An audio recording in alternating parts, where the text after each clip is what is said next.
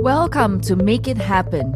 5 minutes of inspiration to get from stuck to unstoppable without changing who you are, and even if no one believes in you or stand by you. Today's guest, we have Dr. Martha Tara Lee.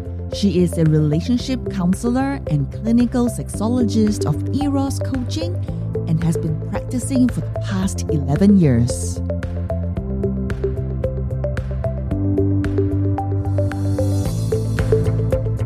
The challenge I have experienced as an entrepreneur would be burnout.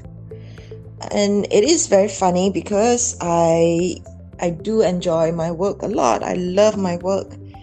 And I find there's so much meaning in what I do, supporting people in their relationship and sexuality, challenges, questions, problems. However, I think this came about with really going through a lot of routine, doing the same old, getting bored, unmotivated, and negative thoughts coming in. And after a while, the negative thoughts built up to the point that it resulted in paralysis of some sort towards my work.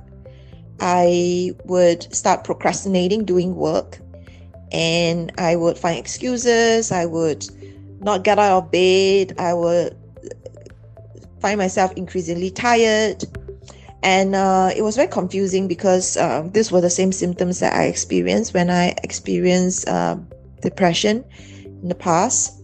The depression episodes came about because of relationship breakups that were really quite traumatic, and I also didn't want to get out of bed. I also didn't feel like doing anything, and so I did the things that I did to snap out of depression.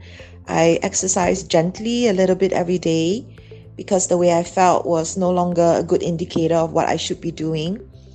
And the exercise helped with hormonal balance. It also helped me to get back my strength and discipline of mind over body. I also did affirmations, positive self-talk, and that's how I gently got out of depression in the past. So I did the same things that I did when I experienced burnout, and they didn't work. So I was very, very confused and actually very scared.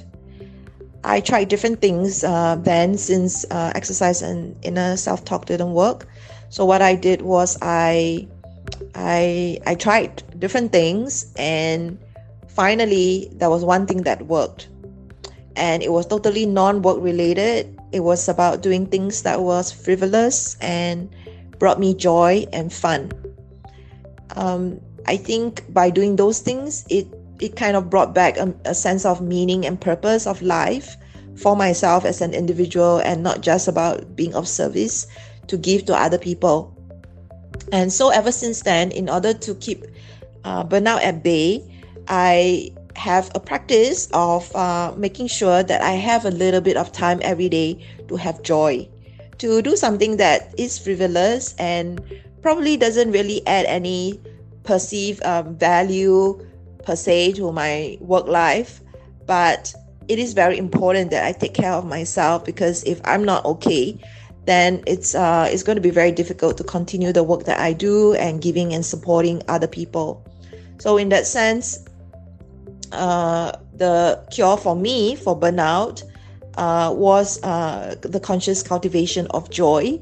And I like to encourage all the entrepreneurs out there who are busy making a living and a legacy for themselves, and supporting people in our work, that we don't forget to take care of ourselves, to have joy and some kind of time, solo time, whatever you want to call it, joy, pleasure, happiness, and take care of yourself, because you are important. It is only when you are doing your best work that you can support more people, and not just from a functional point of view, but actually from your highest vibration, your highest peak performance level can only come from when you are not in a state of okay, but in a state of true wellness. And so that's my 5 minutes for all of you. Thanks for listening. My name is Martha. I'm a relationship counselor, clinical sexologist, and you can find me at Eros Coaching. That's eroscoaching.com. This episode is brought to you by InstantPodcastLeader.com, the leading platform to launch your podcast in 48 hours and make it profitable. Get your free audiobook and free web class at InstantPodcastLeader.com/webclass.